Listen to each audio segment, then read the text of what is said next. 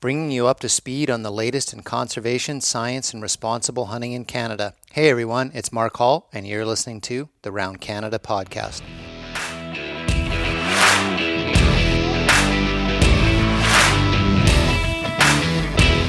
So over the last couple of podcasts, I've been covering this story out of Ontario about the pen trialing areas for dogs where hunters are either trialing for competitions or training hunting dogs for hunting coyotes in Ontario.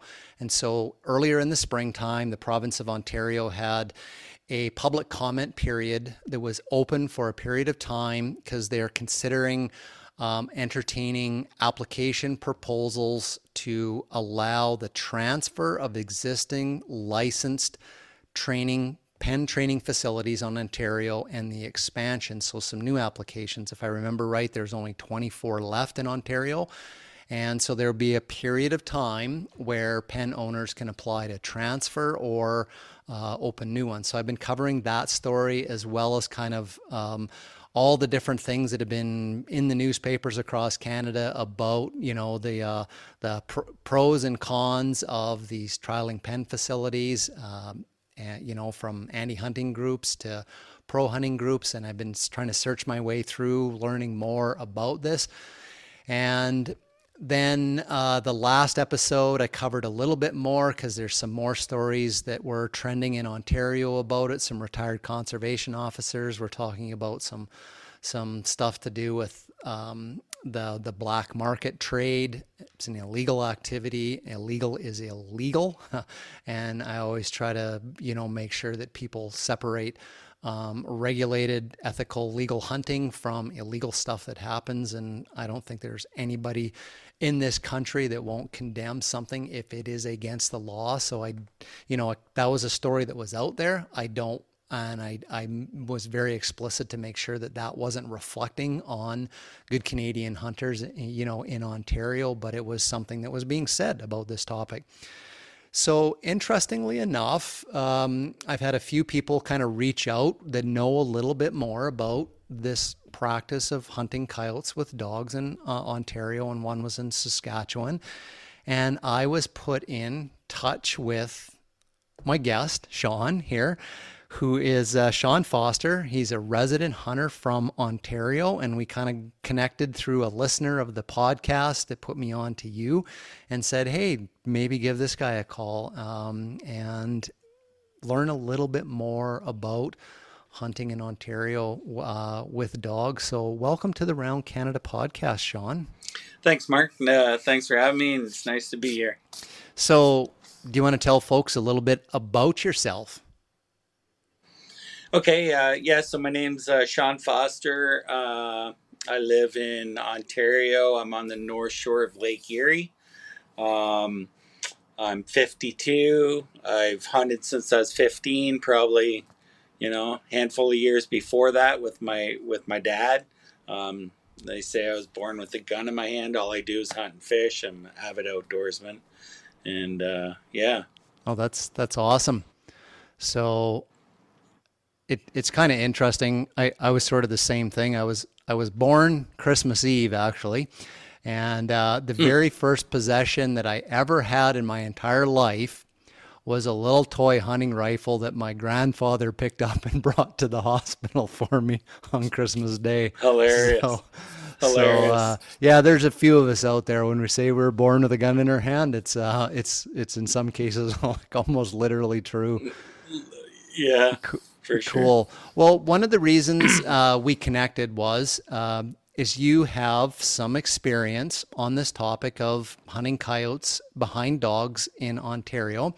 There seems to be, it's a typical hunting story that's in the news. There's kind of like mostly like an anti-side. For whatever reason, the news in Canada seems to pick up a lot on rhetoric stuff, and a lot of times you got to sort of say, is this really true or not? Is this actually something that's going on in Canada, or the videos from somewhere else in the world that has different rules and regulations?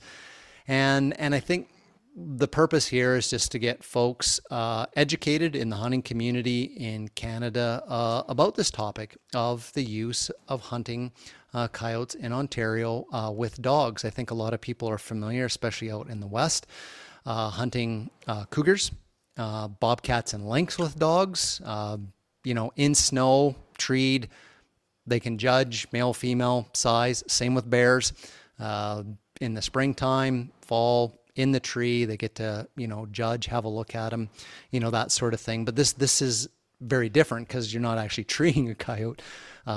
In British Columbia, when we had a grizzly bear season, they could use dogs for grizzly bears, and of course, there was a situation where the bear was just being bayed on the ground, surrounded, kind of like the wolf packs do. You see in Alaska and stuff. So a little different on the ground hunting style. So, Sean, maybe just explain to folks your experience in this style of hunting in Ontario. Maybe what the different ways are, different times of the year, how maybe a typical hunt might look, and break it down. Sure. Quick, educate folks. Sure. So basically, we usually always start after deer season for snow or whatever, right? When everybody's, some of the guys don't even hunt deer, so they're starting maybe after the last deer week because you can't run dogs during deer weeks, obviously. And that's late November. Yeah. So, well, actually, our last controlled hunt is first week of December. Oh, okay. For my area, for my WMMU, which Wildlife Management Unit. But again, I was off air. We're talking. Some guys hunt bare ground, some guys hunt snow. Right. The problem, sometimes with the snow, if especially southwestern Ontario, our winters are horrible anymore. So you get you get snow, which is fun. It's great. You're running for a couple days, but then you get some rain on top of that snow. And then it gets cold again. And now you got ice on top, right? And you can't run your dogs in that because that just cuts up their pads, their feet. Gotcha. So, unless it's like going to be a really nice day out, and then maybe you can start running around 10 or 11 after that sun has softened the snow again, right? So there's lots of different variables and whatnot. But generally, we'll start after deer, running in the snow or nice days that are without snow. And, we start in the morning, first light. One of the first things you want to do is try to get a visual. So we have the areas that we have the permission for, and it's usually all farmers. You're in the farmland. Like when I go north by, I say north for me, but a lot of beef farmers, sheep farmers, they're more like they welcome coyote hunters with open arms, right? Especially when it seems like around breeding season, late to mid-February into March, that's calving for the beef, right? So, that's always a hard time for the farmers. Coyotes coming right in the yard, packs at night, yada, yada. And the numbers for the coyotes just seem to be increasing more and more every year. The most I've ever seen myself with my bare eyes is 5 in a field. And that was during the day, in daylight, during breeding season. But I've been pinned down on my tree stand with 4 out in front of me when I was deer hunting. So, right. But I've heard stories of lots more. Like one of the guys in our group, one of the old boys, in one of my, from my original group, he saw 7 one day running together. Wow. Yeah. So you work on spotting one in a field, and then Do you have to take the dogs out and go, hey, look, and you see it, or do you Well, walk a lead dog over onto a track, or how does that work? okay, so there's a couple different options. Sometimes you can just spike a dog, meaning, you get out on drop your tailgate, pull the dog out of the box, hold him so he can see the coyote. Depends on how far the coyote's off the Okay. road, and you'll tell, like, he'll just lock up, and he sees it. You let him go, and then you're good to go. And then you can throw a couple more dogs in, because as that dog's yelping or barking, the other dogs go to it, and then they get on the fresh track and they're gone. So it's either a visual or a scent Okay. chase, right? Okay. Um, Similar to but like the bear hunters in the springtime where they'll have like a strike dog on the top of the box that's literally just, it's the dog's nose that's picking up, a bear upwind or whatever, and then they look for the tracks and make a decision. So here yeah, you're actually trying to get the dog to visually see the coyote. That's interesting. yeah, that's right.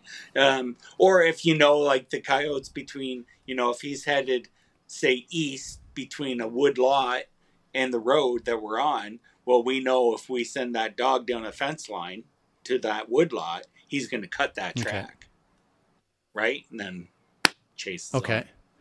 So Yeah. so tell us a little bit like about the pursuit. Is it like is it long? Do the coyotes bay up fairly quickly? Like what's sort of Well, yeah, and that's so it varies so much. Some days we'll have a 29-mile run. only Yeah, like literally all day. Back and forth, and like the coyotes are smart, right? Like they know when they're in a wood lot, and it's whether they've been hunted before, chased before, or instinct, whatever, they can lose the dog pretty quick. And when you think it's a sealed deal, they surprise you. right. You know, Yeah, I've heard some of the um, stories about cats being like that, where they once they realize they're they're being tailed, they'll run circles and do a few things like that, and then it totally messes the dogs up. They end up going in the wrong direction and whatnot. Like they're pretty yeah, one hundred wise to it. percent. So especially maybe cats that like out here in British Columbia that live with wolf packs too. They probably are pretty savvy to dodging the canines. Yeah, for sure. And again, most dogs will have the GPS collars, so the guys are watching the tracks on their screen, and they can see what the coyote's doing, like figure eights or what have you. Cross a couple ditches, maybe a creek, try to shake the dogs, and then if the dogs keep on them, it's almost like they'll do the same route, same route, same route. But then once they start getting into a different area, the coyotes kind of broke and that pattern, and then the chase will maybe ensue on and just go further. And then even sometimes you can fire in another dog or two to get that coyote to break that routine track. Gotcha. Interesting. So So yeah, so you're like out in farm country, like there isn't like I was watching a show the other day about bear hunters down in the States and stuff, and like they must have been smaller U.S. states because they were really cognizant of where like the highways were, and they're like, well, if we go here, the last thing we want to be doing is putting the bear and dogs across like a busy highway and stuff. So they were just like, that's a no go zone, and then they go back to is. Are you well away from that kind of stuff? yeah. Like most of the guys don't like going near busy Yeah, roads, yeah, makes right? total Um, sense. so, absolutely. Some areas you can't help it. Like again, that group that I hunt with north, they do hunt around a lot of busier roads, but they're all kind of busier roads out that way. Um, you're closer to the bigger, I guess, cities or whatever, right? But every dog has a shot collar. Like, I mean, every houndsman can pretty much stop a dog even on a hot track and turn them and bring them Okay. back. Okay. Like the control on the dogs. I would say, 90% of 95% of the guys um, have full control of their dog, Okay. Yeah, right? that seems pretty important in these situations. So is that one of the values of like the pen training, that I've been covering is like that is where in a controlled environment that hunters have to work with dogs in practice to be able to like to recall them kind of in an enclosed setting. Absolutely. Like it's not only just running, getting the dog used to a coyote or on a fresh track or have it baying up. It's the ability to stop that dog and turn that dog and bring that dog Huh. back. Interesting. Well, Yeah. I got a lab puppy that I'm trying to train for duck hunting, and when he gets bored, he wanders off of the property and goes in the neighbor properties, and yeah, he's got selective hearing, so he's not always easy to come back unless he knows he's going to get some food. So, I mean, this is different than a retriever. This these are animals that can get out of your sight and hearing, in a very short period of time, like the hound dogs, and being able to stop them and recall them sounds like a pretty core element of training and hunting. Absolutely. Yeah, absolutely. Probably one of the most important. And that's again why everybody's gone to GPS Yeah. too, right? Because now you can see where your dog is. Like we're basically running we're hunting country blocks, right? So we'll have a couple trucks on the east road. If we're putting in off the say south road, and then you're going to have a couple trucks on the east road, couple trucks on the north road, and maybe or not on the north, on the west road, and then one on the Mm, north in case they bust right out, right? okay. um, and like that's where I kind of come in because all the guys running the dogs and everything.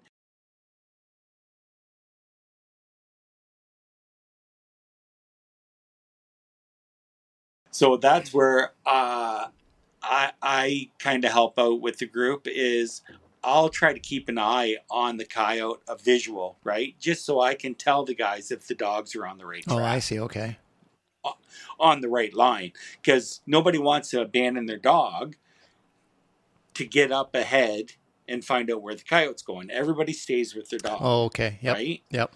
Yeah. So, whether they have to, call them out and catch them up if the coyote's busted out into the next block or, you know, um, yeah, the houndsmen judge their dogs um, per situation, right? So if even if the dog's like 400 or 500 yards behind, but he's on track, don't let him go.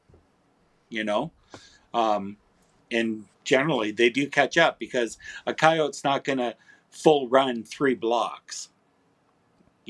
They'll just run. If they're that far ahead, they're going to make a good attempt to get away, and then they'll kind of hole up again, Mm, right? And then that dog catches up, and the chase is on okay. again. So so Yeah. what are Ontario rules around this style of hunting? Like besides sort Uh, of side season and and that sort of stuff, what are some of the regulation things that are designed to keep this like a proper hunting practice? um, well, they definitely don't want the dogs killing the coyotes. Um, Everybody is pretty conscientious of that. We either pull the dogs off and let that coyote go for another day, or if it's in a hunting area where we have the permission because they want the numbers down. Well, a few of us carry guns, so we put the coyote down. um, if they don't have mange, we have trappers that take them. um, and if they have mange, they get thrown in a pile and burned, Yeah. right? See, our way, like I know if out west, you guys have beautiful coyotes, and they're a lot bigger than ours, and their coats are Yeah, twice as especially thick, and Saskatchewan. yeah. Yeah. Oh, it's I know a couple of the guys just from Instagram and whatnot. they're shooting 300 coyotes a season, Mm-hmm. and they're all like just Gorgeous gorgeous, animals. So, right? so Yeah. the mange, like, I mean, this is kind of an interesting one, like removing like a diseased animal. So mange for a furred animal, whether it's a bear or a coyote or a fox or whatever, it's a horrible, horrible thing that an animal gets that. And you get an animal that the fur starts thinning, they start losing the fur, they're losing fur in like key areas on the face and the neck and the chest, which is just like us. That's where a lot of body heat is retained in the wintertime. And to say the least, like it's a really horrible death. I mean, any Horrible slow death. starvation in any type of disease in nature is pretty horrible, but it's transmitted between animals. So like it's a Absolutely. it's a variety of mites, if I remember correctly, and it's like it's transferred That's from right. contact. So you know, the more animals out there that have it, the more that are coming in contact with them. It's kind of a death sentence for a lot of animals. And it might sound harsh what you just sort of said about burning the carcasses. I know trappers will do that with wolves that have it as well, but it is like a form of like ethical sterilization on the landscape and in keeping the healthy coyotes like healthy as well. Healthy. Yeah. So, Yeah. and it's obviously something, I don't know if a lot of people have had experience in it. You don't really know until the animal's up on the ground in front of you and you're like, oh yeah, it's you know Yeah, unless it's a severe case, you can tell when they're running, yeah, right? it's like Because I mean, that's you a know, skinny thin looking coyote. Yeah. yeah, you can tell for because they normally catch it at the back end first, like Okay. in my Okay. experience. So you're seeing the thinning of the tail, more like a rat tail, not a Right, bushy right. Yeah, tail. on yeah, Yeah, okay. I yeah. know I've So seen those pictures. yeah, Okay, interesting. Yeah, I was just thinking like a bear I got a few years ago. It was face. Was kind of where it got the hold. I mean, you see bears, with bald faces and stuff. So interesting.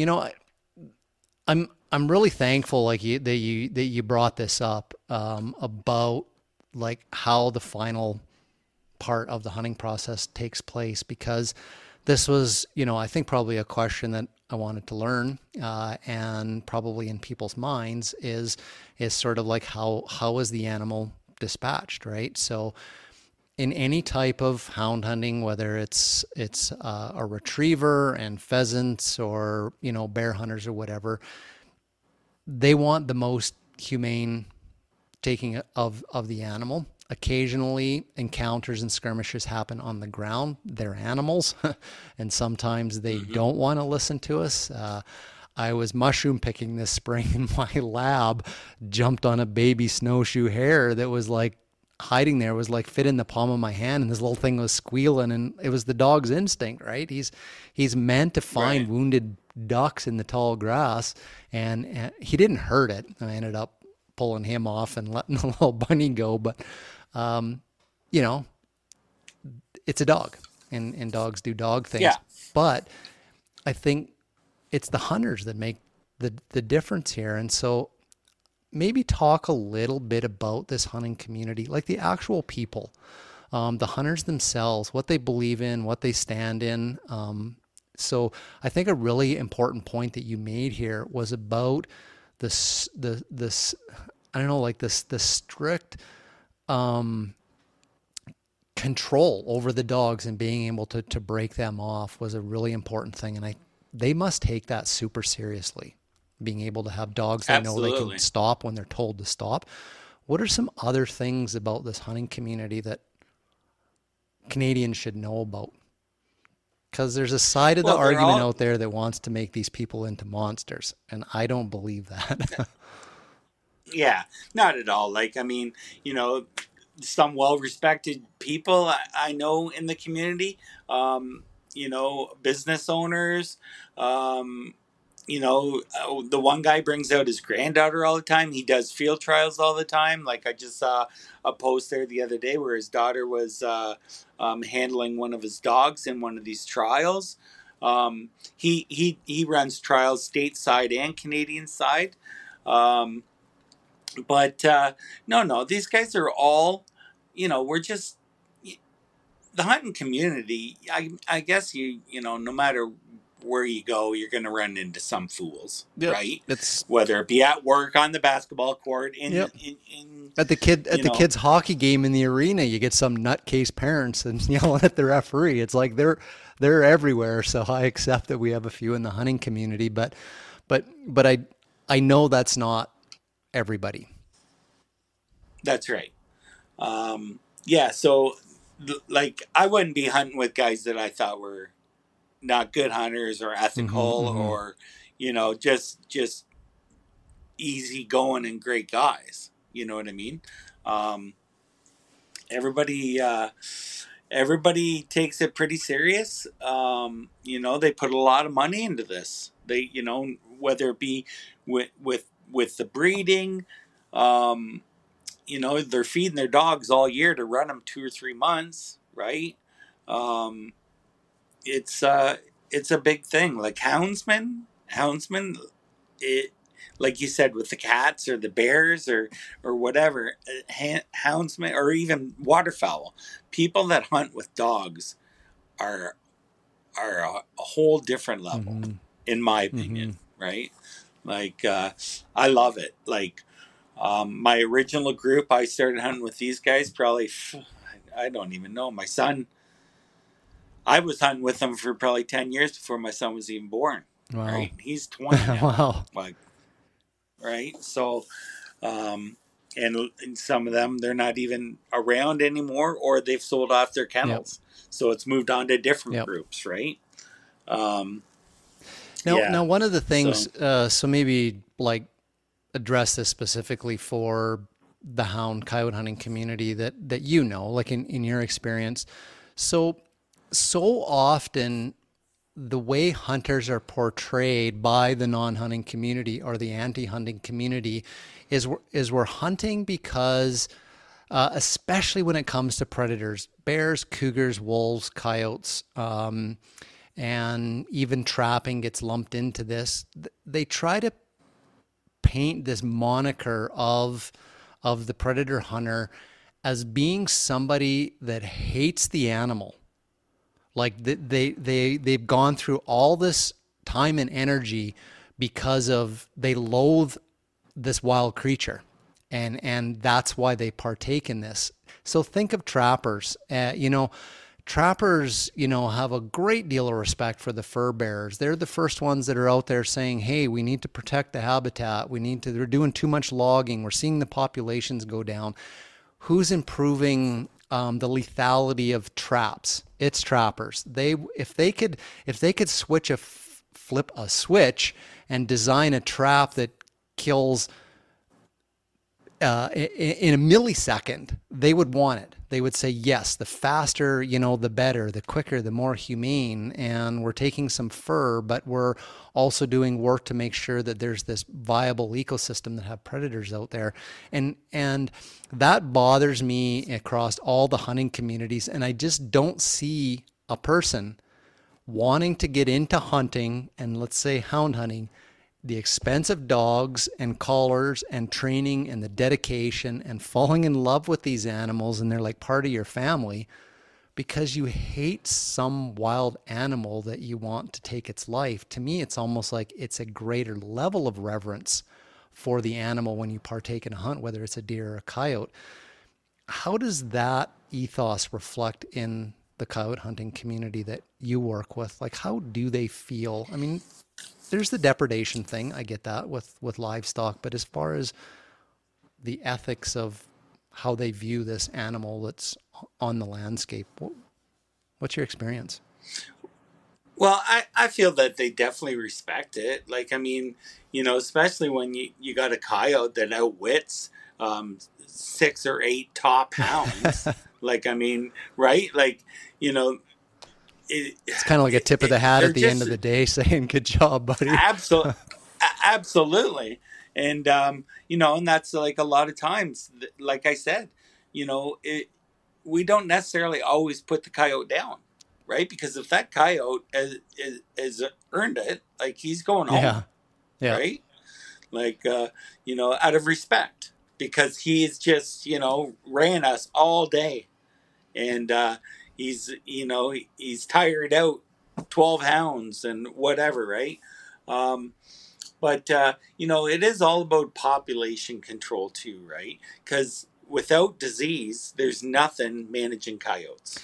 Yeah, disease and starvation, which generally in the agriculture world, we have so much like ground nesting birds, rodents, and everything that are associated with crops and grains. Like, I don't know, and I'm just kind of making an assumption here that there's a tremendous amount of adult coyotes that are maybe starving on the agriculture landscape. I think maybe in the hinterlands and the boreal forests and, in the northern woods and stuff, it might be a little bit tougher with ups and downs of, grouse and hare populations and stuff. But I know with wolves in the science that the leading cause of mortality in wolves is starvation of the pups, disease, and wolf on wolf violence. They're not they Oh, don't like each other. This is our terrain and our pack, and they're like the chimp empire on Netflix. If you watch that, it's like they want to go to war and kill the opposition, right? So yeah, it's a different world for these guys, and letting some of them go, or humanely taking some of them for population control is what's needed in the agriculture landscape, eh?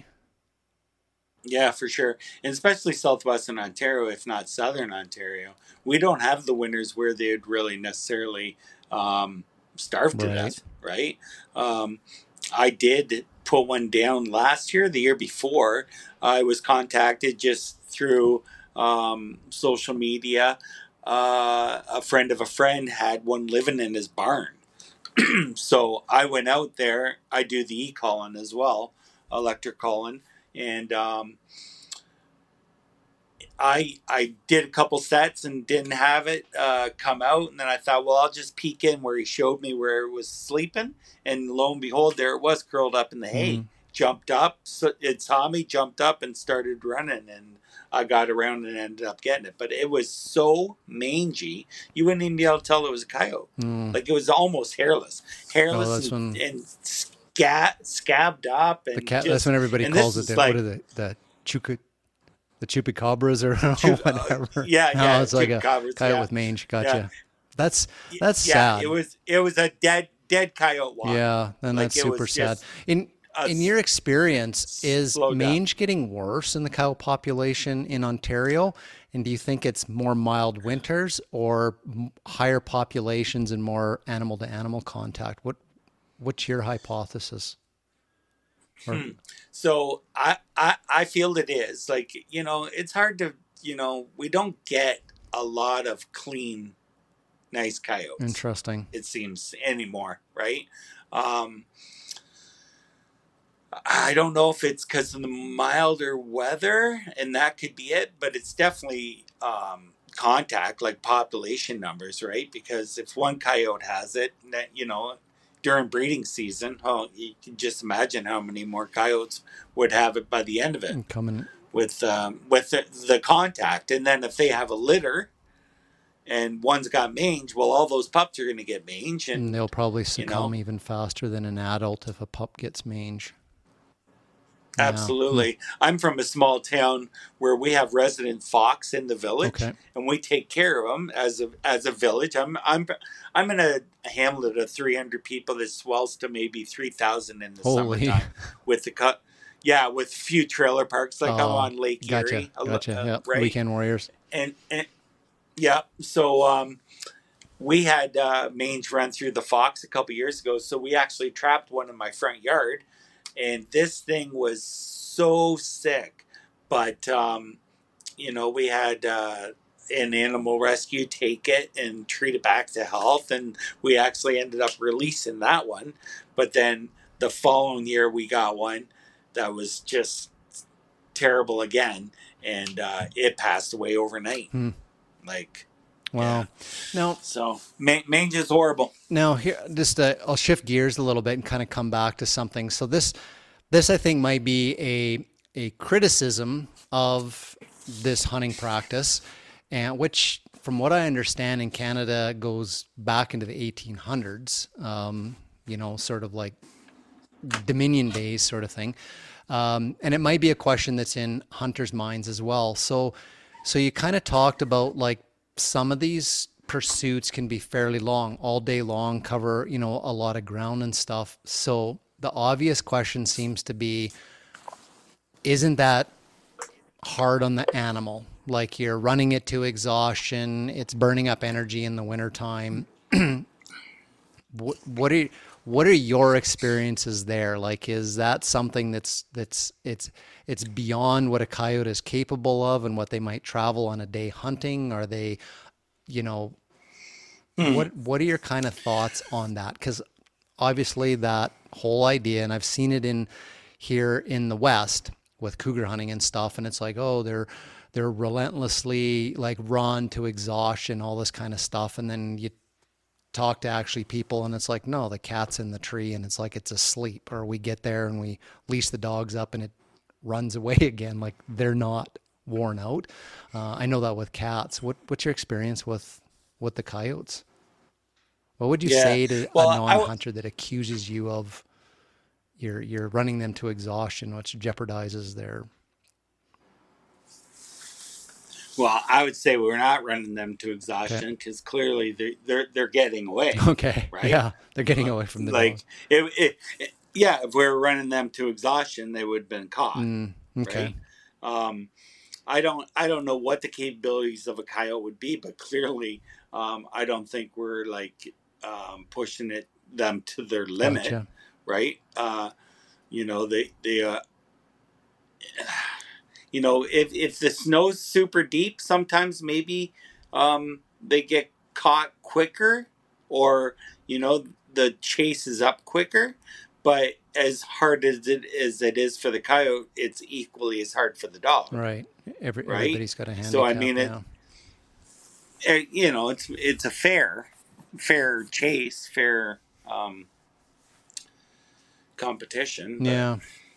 Yeah. I sometimes kind of think if you're not, a hunter or a trapper, you kind of underestimate how powerful and how much endurance a wild animal has for things. Some of these absolutely, things like seen some of the scientific studies on waterfowl, and it's like over the course of the fall, it's like they actually do the migration from like the Arctic to like the Gulf of Mexico like 3 times, because they fly south and they go back north, and they fly south and they go back north as the weather changes, right? And they're like flying 3 times 9,000 kilometers or something like that, and it's like, holy shit, these little things have got a massive amount of yeah. endurance and strength. So I would always kind of think somebody might go, well, that's going to be so hard on the coyote, and I would almost kind of think that, yeah, like you said, if they're not getting caught, it's maybe just kind of like a child's play to them, right? It's sort of like, come on, this is all you got. Yeah. I can do this for a Yeah. long time. Hey, one of my other question is is the trialing of the dogs, like, and that whole thing, is that is there a group of people that are just sort of like involved in that for just the sake of working with a dog that don't hunt? And then is there like the hunting community? Is there kind of like, is there two different groups of people, or is it kind of all part of the Hmm. same? Because I know in the bird dog world, like there's people that are specifically got bird dogs. They're trained like little robots. They go in these competitions and they want them to like have ribbons and breed and all this kind of stuff. And they don't actually do a lot of bird hunting with them. And then there's the people that are Wow. just like, hey, Chuck, get in the truck. Let's go. Let's get some birds. Yeah. Right. Actually, that's a fair point, and I wouldn't actually be able to answer that because I never go to the pens with the guys, Oh, right? okay. So I just go in the field with them. So it that would be hard. I don't know, because I know a couple of the guys that have ran in Michigan that ended up winning, top trial dog from Michigan, from Canada, but they're hunters, so they've hunted Okay. with, Okay. like, they've always hunted with the dogs, right? um, but as far as the trials go, I think you know a lot of it has to do with the breeding too, right? Because the more trials they win, and the better the dog is, the more like what's a the better word? hunter the dog is. Well, the more somebody's going to want the dog for Yep. breeding that Yeah. bloodline, Yeah. right? Because the So, dog's skilled. The more dog's money. demonstrated it's That skilled. Yeah. Okay. that's right. Makes sense. Same with So retrievers. because they make, yeah, and they make money by breeding and selling pups and that kind of stuff too, right? Like, I mean, like I said, you got to feed the dogs all year. It's not a cheap Yeah. hobby, Yeah. right? Interesting. You got a kennel of 10 dogs. That's Like that can add up over a I'm year. feeding 3 of them, and it's like I think their grocery bill's bigger than mine. Yeah, that's So, crazy. hey, really appreciate this. So, one of the last things I just want to get from you to wrap up here. What's your read on the situation in Ontario around this? Is there a tremendous amount of fervor? Are you seeing a lot of like political campaigns, maybe more stories in the papers or chatter around town? Or is it not quite as big a deal as what, maybe it seems from a few news stories? What's your sense? Hmm.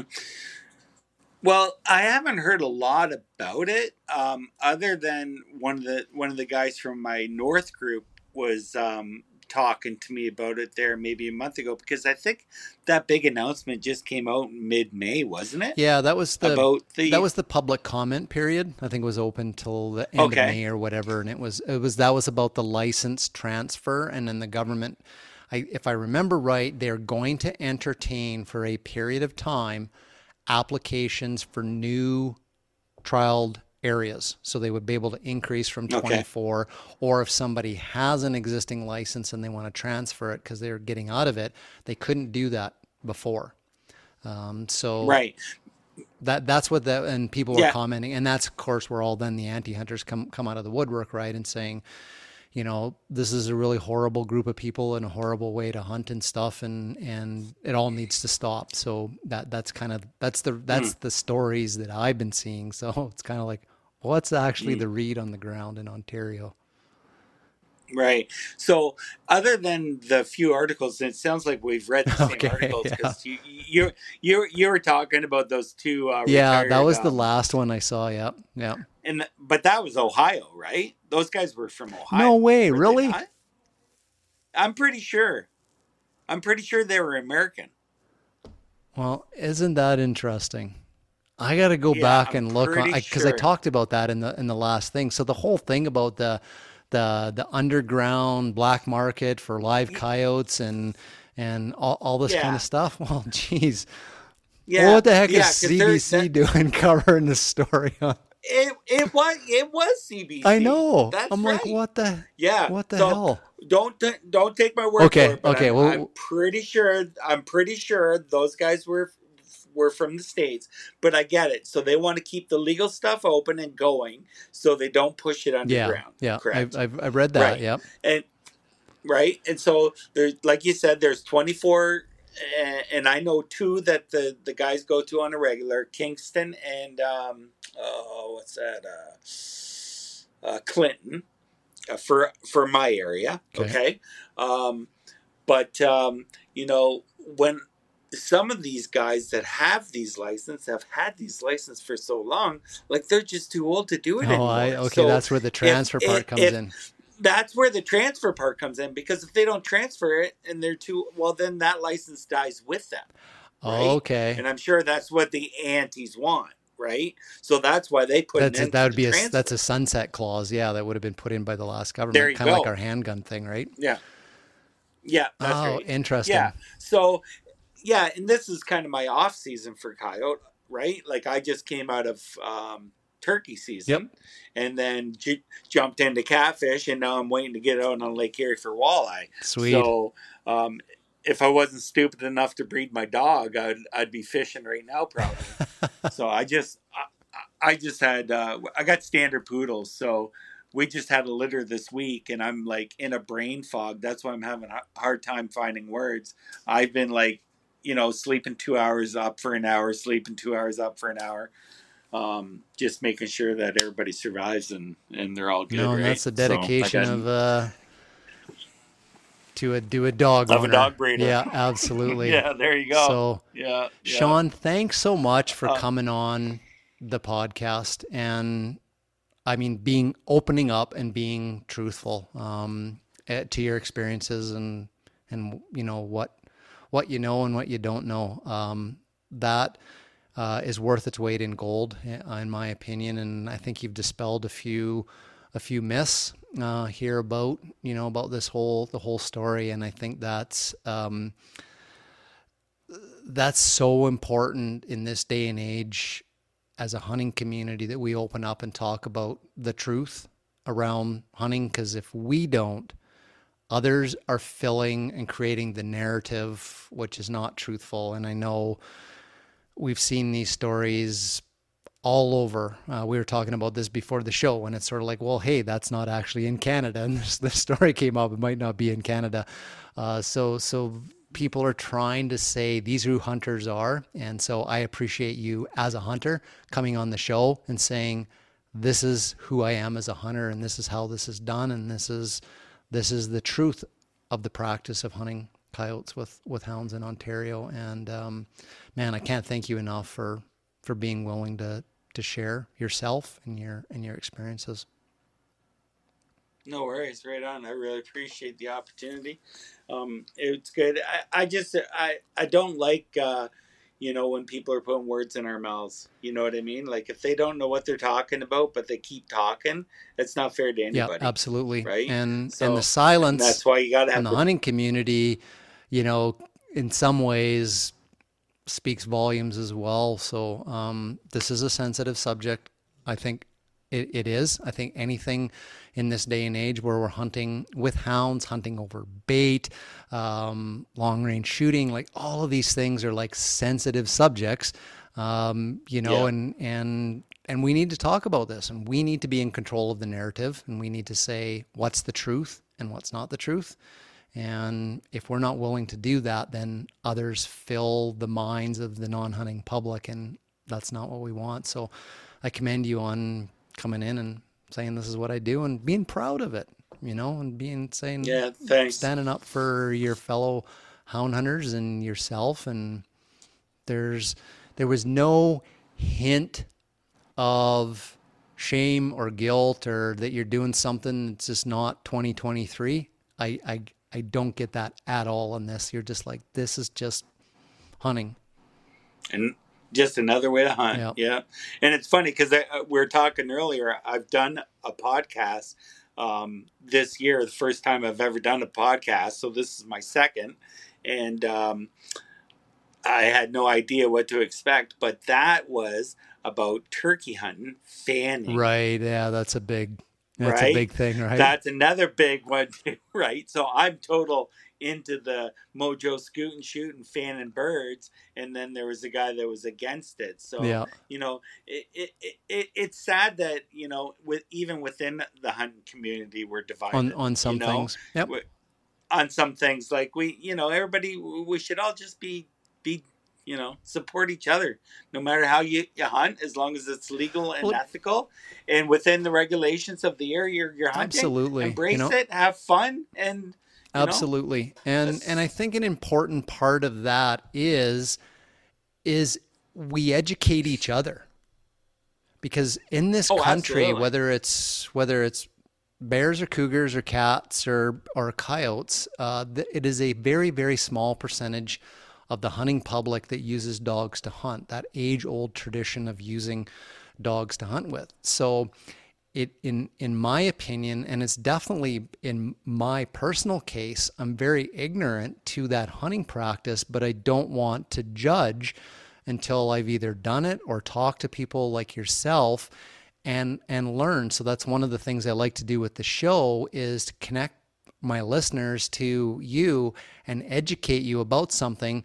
So some people might go, I didn't know that. Isn't that interesting? Well, as a hunter, I have a different opinion now of this story in Ontario or with bear hunting. I didn't realize they did that. Or I didn't, because they see the same stories that the non-hunting public does as well. And so educating each other, I think, is a very important part of that. And whether it's like how you hunt turkeys or or whatever, whether you hunt bears over bait or not over it. Like, let's get the truth and the facts about how this is really done. And I think even when hunters are educated, they're like, it dispels a lot of the myths and misconceptions about what their fellow hunter is doing. And you've done a great job here today on this. Awesome. Cool. Right on. Well, thanks. All right. Thanks a lot, Mike. Or Mark. Hey, sorry. no worries. No worries. Sean Foster, thanks so much. People can find you on Instagram if they want to follow along on your adventures in the Ontario outdoors. Like you said, you're switching on to fishing. I've seen a bunch of your fishing pictures from previous years. Looks pretty awesome. So good luck with the walleye season this summer. Yeah, thanks a lot. That's SEANMICHIALFOSTER on Instagram. There you go. So is there like a Sean Foster that's like a celebrity? You know, there's all people, oh, search him. Oh my God, he's like a country and western singer. Wow, cool. Yeah. No, wrong one. Yeah. No, just at Sean Michael Foster, but Sean and Michael are spelled different. Okay, cool. So cool. Not the famous famous celebrity one. So thanks again, that's Sean. right. Appreciate everything you've done in representing upstanding hunting community in Ontario. All right, everybody. We'll see you in the next episode.